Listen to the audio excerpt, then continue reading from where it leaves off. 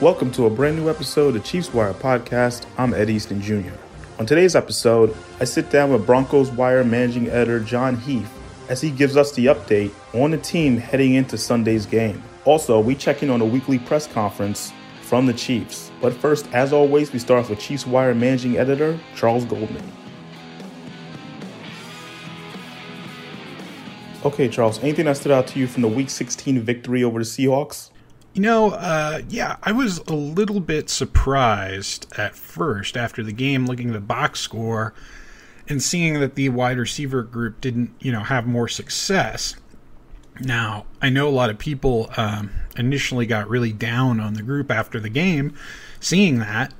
But I think that performance would have been infinitely different in above freezing temperatures. I don't think it was really a matter of guys not getting open, though the Seahawks defense did do a pretty good job there. I'll give them that credit. But the football just becomes significantly more difficult to catch when it's that cold. Now, there were only 2 drops in the game. Justin Watson, he had the 2 blatant drops.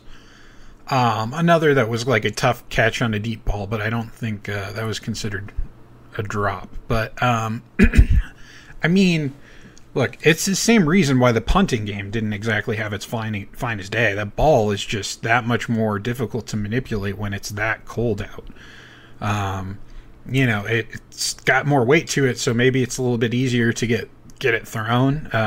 But punting it, it's a rock, and catching it when it's coming from a quarterback that can sling it like Patrick Mahomes can, it's that much more difficult. And I also think that the Seahawks did a pretty good job of defending the perimeter, and really they gave up kind of the middle of the field stuff, and you saw the Chiefs take advantage of that in that final drive with those 2 shots to Kelsey. So I think it was more so about Patrick Mahomes taking what was given, and 2, just the fact that football was like trying to catch a giant chunk of ice in that type of weather. So I don't think it was really a game where it was a fair assessment of the wide receiver group. It's not to say that this group of receivers doesn't have its issues. I think, even Juju, Juju didn't have a good game, and I think, everyone can say he's the alpha receiver that the team has right now. At least until, Mecole Hardman gets back or Kadarius Toney gets going a little bit more. So I think that it's a little bit of a combination of things contributing to that. But that was one of the main things that kind of stood out to me in that Week 16 victory. Are you impressed by the solid performance from the Chiefs defense last Saturday? Yeah, I want to see them build on it during the last couple of weeks of the season. It's one thing to do it once, right? But if they can stack some of these really good performances against some bad offenses these next few weeks. Let's say it like it is. These are not good offenses. But that'll still give them a big boost of confidence down the stretch, right? They should dominate these next couple weeks. If they can dominate, that's going to give you some confidence heading into the playoffs. And then, there's also something to be said about preparing for the unknown, right? That's a pretty big challenge this week and even next week. So, who knows what Jerry Rossberg and the Broncos are going to be able to install and change up from a schematic perspective this week. What they're going to be able to do to maybe get Russell Wilson more back to himself. And then next week, you're going to not get Derek Carr. You're getting a Jarrett Stidham-led Raiders offense. So, they'll have a week of tape to work with then, but that's going to be interesting to see how Spags handles those challenges and gets the guys prepared for these next 2 weeks, because it's a lot of the unknown, and being able to adjust on the fly and quickly, that's going to be very key to these upcoming games for the defensive side of the ball. Should the Chiefs try and get Kadarius Toney more opportunities to make plays? Yes. I think his workload in these first 2 games back from his hamstring injury it's been reasonable, right? You had 10 snaps in Week 15, 22 snaps in Week 16. Those are total snaps, mind you, offense and special teams. I just want to see him more involved in the opening game script. and in specific like situational moments. Like they've been good at using him in the red zone, but let's see him like out there and getting touches on third downs. Let's manufacture as many touches as possible because, I mean, this kid, he's really special when he's got the ball in his hands. So, I mean, I wouldn't even hate it if they gave him some, like, Deebo Samuel-style snaps working out of the backfield in the passing game or what have you. Like, get creative with it. I'll say this is also true of Sky Moore, right? He had a really nice wide receiver screen in Week 16. He needs to be more involved in the offense where he's the focal point. Now, he's doing a lot of the dirty work right now. He's running routes to free space for other spots of the field. He's blocking for other receivers. But he's really been, like, the guy, right? Like, he hasn't had that really, he's had maybe one game where he had that, like, opportunity to shine, and then things kind of dialed back from there. So I think that both Moore and Tony are showing that they're ready for more opportunities. Do you believe Patrick Mahomes has secured his second MVP after last week's game? Not necessarily. Obviously, you've got to be flawless down the stretch in the final two games of the regular season. If you slip up against a bad Broncos or Raiders team, that's going to give the voters some pause. At least, from those who vote based on, like, narrative, right? Like, some voters are going to vote the numbers straight up, and Patrick Mahomes has everyone beat in those categories. Really, the only player who had a shot, in my opinion, was Jalen Hurts. But, like, you see that Gardner Minshew comes in, he puts up over 30 points in the same offense and nearly wins in Week 16. That also gives you some pause. So, really, the biggest thing for me about the MVP race is that all offseason, we only heard about how much Mahomes was going to take a step back without Tyreek Hill. And everyone's still waiting for that to happen because it hasn't happened. He hasn't taken any steps back. And I think that tells you all that you need to know. I mean, I saw something, someone said, compared him to like Drew Brees, where like if you, in some of Drew Brees' earliest days, if you took his position, his skill position players and put them on like any other team, people were like, they weren't going to have that much success. So I feel like it's kind of that way. Like Mahomes is able to elevate the games of some of these guys on his team. And he hasn't had his full complement of receivers, for most of the season. I mean, Mecole Hardman's been out with injury. Juju was out for a week. They've had some guys dinged up here and there. And, I think that he's proven with his statistical performance that he is above and beyond in terms of the most valuable player on any football team, right? Like, I think you put anyone else back there, they're going to have a hard time. So that's kind of the way I see it, but he definitely, I won't say he has it locked up. He's got to make sure he takes care of business these next couple days. And look, I mean, if he has a couple of big performances, a couple of big performances, a couple of 400, 500-yard games, he's looking at, breaking the single season record in terms of passing yards. And that alone, if that happens, that will be what locks him in for the MVP, in my opinion. Ask Chiefs Wire. Jake Mead asks, do you think the Broncos will get a boost by playing for an interim head coach this week? This is an interesting question, and I did some research about this for the KCSN daily newsletter on Tuesday. Since 2010, teams are 15-10 in their first game with an interim head coach. Interestingly enough, teams who fired their coaches later in the season, as the Broncos did, they were a game below 500 with a 6-7 overall record. So the teams who have fired their coaches, earlier in the season were much better. This season, in particular, teams who have fired their coach this season are 1-1 in the immediate week after the firing. So I'm not sure if there's really a historical trend where you can say the quote-unquote boost that teams get from an interim head coach is a real thing. I think that in this particular case, while Nathaniel Hackett was clearly part of the problem, he wasn't the biggest problem for this team. Russell Wilson, that's the biggest problem. And heading into week 17, he's still the starter. And guys in that locker room, they're not playing for him in these final 2 weeks. They're not going to play for Russ. Are they really going to play for Jerry Rosburg, who was a midseason hire by Hackett? I don't know. I think, their best shot was to convince Ejiro Evero, their defensive coordinator, to take the job, but he said no. I feel like that tells you more about the state of the Broncos franchise than anything else. They have guys turning down interim head coaching jobs. And that's a guy who's going to get head coaching looks this offseason. That's a guy that the Broncos want to interview for their head coaching job. And he'd rather keep working with his defense than even try to turn around the offense. That to me is very, very telling.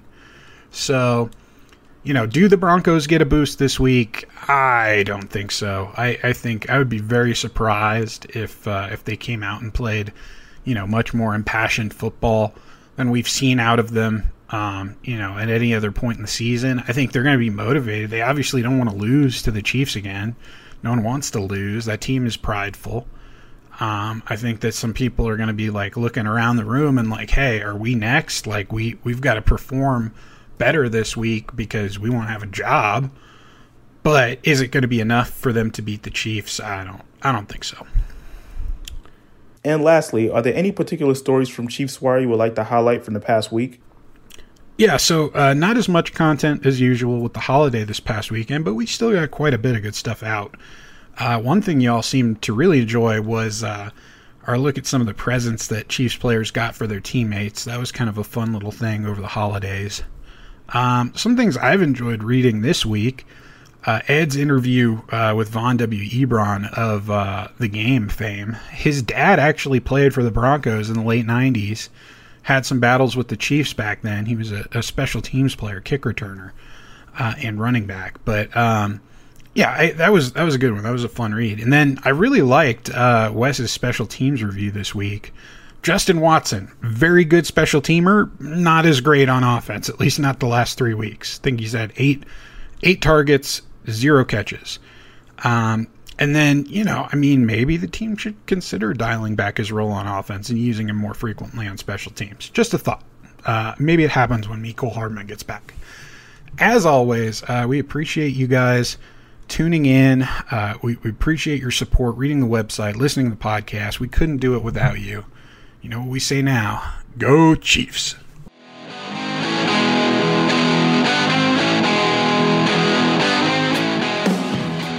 Hey, Jon, thanks for taking the time to speak with us. Who are the players you'd like to highlight on the Broncos offense? On offense for the Broncos, the player I would highlight is Russell Wilson, and not because he's done anything good, but because of the exact opposite. He's been basically a disaster this year for the Broncos, and on Christmas Day against the Rams, it may have been his worst game as a Bronco yet. And now that game was so bad, the Broncos were expected to wait until the end of the season to fire Nathaniel Hackett. But that game was so bad they fired Hackett. So now they have Jerry Rosburg is the interim head coach. Clint Kubiak is the offensive play caller, and he has been the offensive play caller for a couple weeks now, but Hackett's out. And, there's no more Hackett attached. And with a new interim coach in, a lot of times teams will have a new coach spark. Rosburg might provide that. So I'm curious to see Wilson. Wilson played pretty well against the Chiefs a couple weeks ago until he got knocked out of the game with concussion. That was arguably his best game of the season until he got a concussion. So I don't know. I think Wilson, is he never going to return to the player that he was? Is he going to be a bust? Are the Broncos going to have to eat his salary cap? Or are they going to eventually cut him? If not this year, maybe in 2024 when the cap hits not as bad. I don't know. That's what the new head coach, whoever he is, has got to figure out. So these next 2 games for Wilson is important. If he ends the season on a high note, whoever the Broncos bring in might say, okay, Wilson didn't do well, but Nathaniel Hackett's offense was really bad, so I think I can build around Wilson. But if Wilson over these next 2 weeks plays like he did against the Rams on Christmas Day, I don't know how the Broncos could have any kind of confidence in him to be their quarterback beyond this season. So Wilson is the guy that I'd keep an eye on offense. Who are the players you'd like to highlight on the Broncos defense? And on defense, Kansas City fans are very aware of Josey Jewell after he picked off Patrick Mahomes twice when they played a couple weeks ago. And Josey Jewell and Alex Singleton, they're two inside linebackers. And they've just been racking up tackles. Singleton last week had 20 tackles. And granted, some of them are 5, 7, 10 yards down the field, and you don't like to see that. But he is cleaning it up. And, it's not his fault when the defensive line lets, the running back through a gaping hole and like another linebacker misses a tackle and Singleton tracks him down or Josey Jewell tracks him down. And Jewell, he made 2 plays on Mahomes, and I'm sure Mahomes is not going to want to let that happen again. So the Denver's 2 inside linebackers, they really made a lot of plays against Kansas City's offense last time they played. So the Chiefs, they'd always account for him, but I feel like Mahomes, he's going to have Jewell in the back of his mind even more this week when he's thrown across the middle. So Josey Jewell, the inside linebacker, is someone that I'd watch on defense. Russell Wilson over these next 2 weeks is someone I'm paying to against on offense. And lastly, what is your prediction for the game? My prediction for the game, the Chiefs, I believe, are listed as 12.5-point favorites, and I think the Broncos could cover that. Even a 10-point loss would be covering that.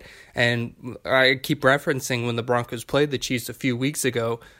Yes, these teams might be a little bit different from a few weeks ago, but that was a relatively close game. If Wilson hadn't gotten knocked out, who knows? Maybe the Broncos would have been a little closer to completing the comeback effort. So I think the Broncos, they'll put up a fight. I'm not picking them to win this game. I still think the Chiefs will win, but I think the Broncos might do a little better than people are expecting. So, if Denver can run the ball, if they can, force Mahomes into a couple mistakes like they did last time, I think they can keep it close. But at the end of the day, I still would think the Chiefs will win this one somewhere in the range of, 27-20, somewhere in that ballpark is what I would predict.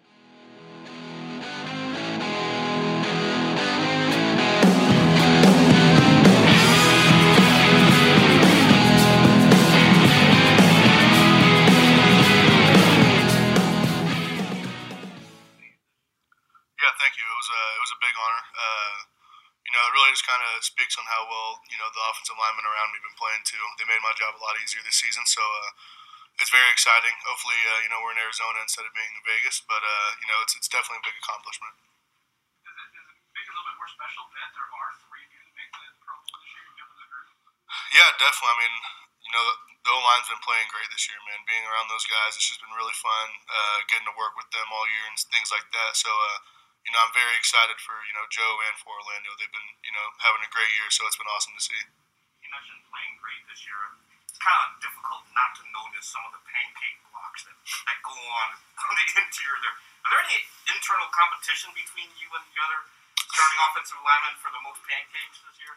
Yeah, I think everybody's trying to catch up to Trey right now, but it's been fun for sure, man. Seeing things that happen with, whether it's Trey, Joe, Orlando, Wiley, that makes me want to do even better. That makes me want to do the same thing. So, I definitely think that kind of gets everybody to start playing better, more physical things like that, because we all get excited about it. I know Trey got you guys all the T-shirts last week. How much fun and camaraderie is there amongst all you guys? Yeah, a ton. We have a great time. It's a super close group. The entire group's close, so we have a lot of fun and. Yeah, getting those shirts was cool. It's a great shirt for sure. But getting those shirts was cool, and we have a lot of fun together. When you look at where you guys were at this point last year, where do you feel like you improved at as far as individually and as a team? Yeah, for sure. I think we're playing together as a whole unit a lot better. I think the chemistry's gotten a lot better since last year. I think everybody kind of knows what everybody else on the line's about. We kind of know exactly how other people are going to play. So, I think we're just being able to build off that and, kind of complement each other more and more. It's been really good to see so far. So. You guys have had a couple of really strong weeks, definitely, when you look at the metrics and everything and protection. Against Denver, now you're playing them in a pretty short period of time. Is there an advantage to that to you guys to be able to kind of see, okay, let's see how come some of the kind of tweaks that we've made in the last couple of weeks since that game have kind of isn't it? Yeah, they're a very tough opponent. So they have a ton of good players on that defense. That defense is very good. So we know it's going to be a big challenge for us going into this game. And, for us, we pride ourselves in being able to win our one-on-one battles. So that's really what it boils down to. And, they have a great front seven, and it's going to be a big challenge for us. So we're excited about it, though. The screen games are working for you guys all year long, and that's a testament to the athleticism you guys have on the offensive line. For you as a lineman, where does that rank getting out there on the screen in terms of your favorite things to do? Yeah, I think it's just really Coach Heck and Coach Reed have been, coaching it up very well for us, and so it's been very fun. They do a great job teaching us exactly what our landmarks are and things like that. So it's been really fun, and seeing some of the plays that Trey's made on those screens and stuff like that, it's been really cool to see. But yeah, it's been fun for sure.